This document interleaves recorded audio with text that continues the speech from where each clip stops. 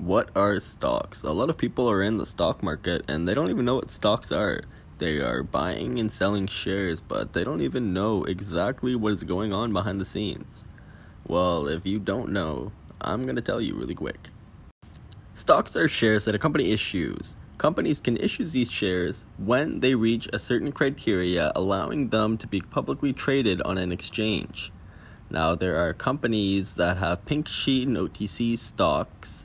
These are over the counter and they are not completely regulated. Almost anyone can create one. Normal stocks like Microsoft, Amazon, Shopify, and so on and so forth, Facebook, these all have a limited number of shares. And when these trade hands, one buyer is paying a certain price that the seller is asking for. There's only ever going to be a certain number of these shares. Therefore, the price fluctuates when there is the exchange of hands. So if you wanted to pay $214 for a Facebook share, you thought that was fair, and the price was at $300. Well, you're not buying it at $300. You're going to wait maybe for a dip. And that's fair. That's what price you want to pay for it. And the stock price is ultimately what the market wants to pay for the stock.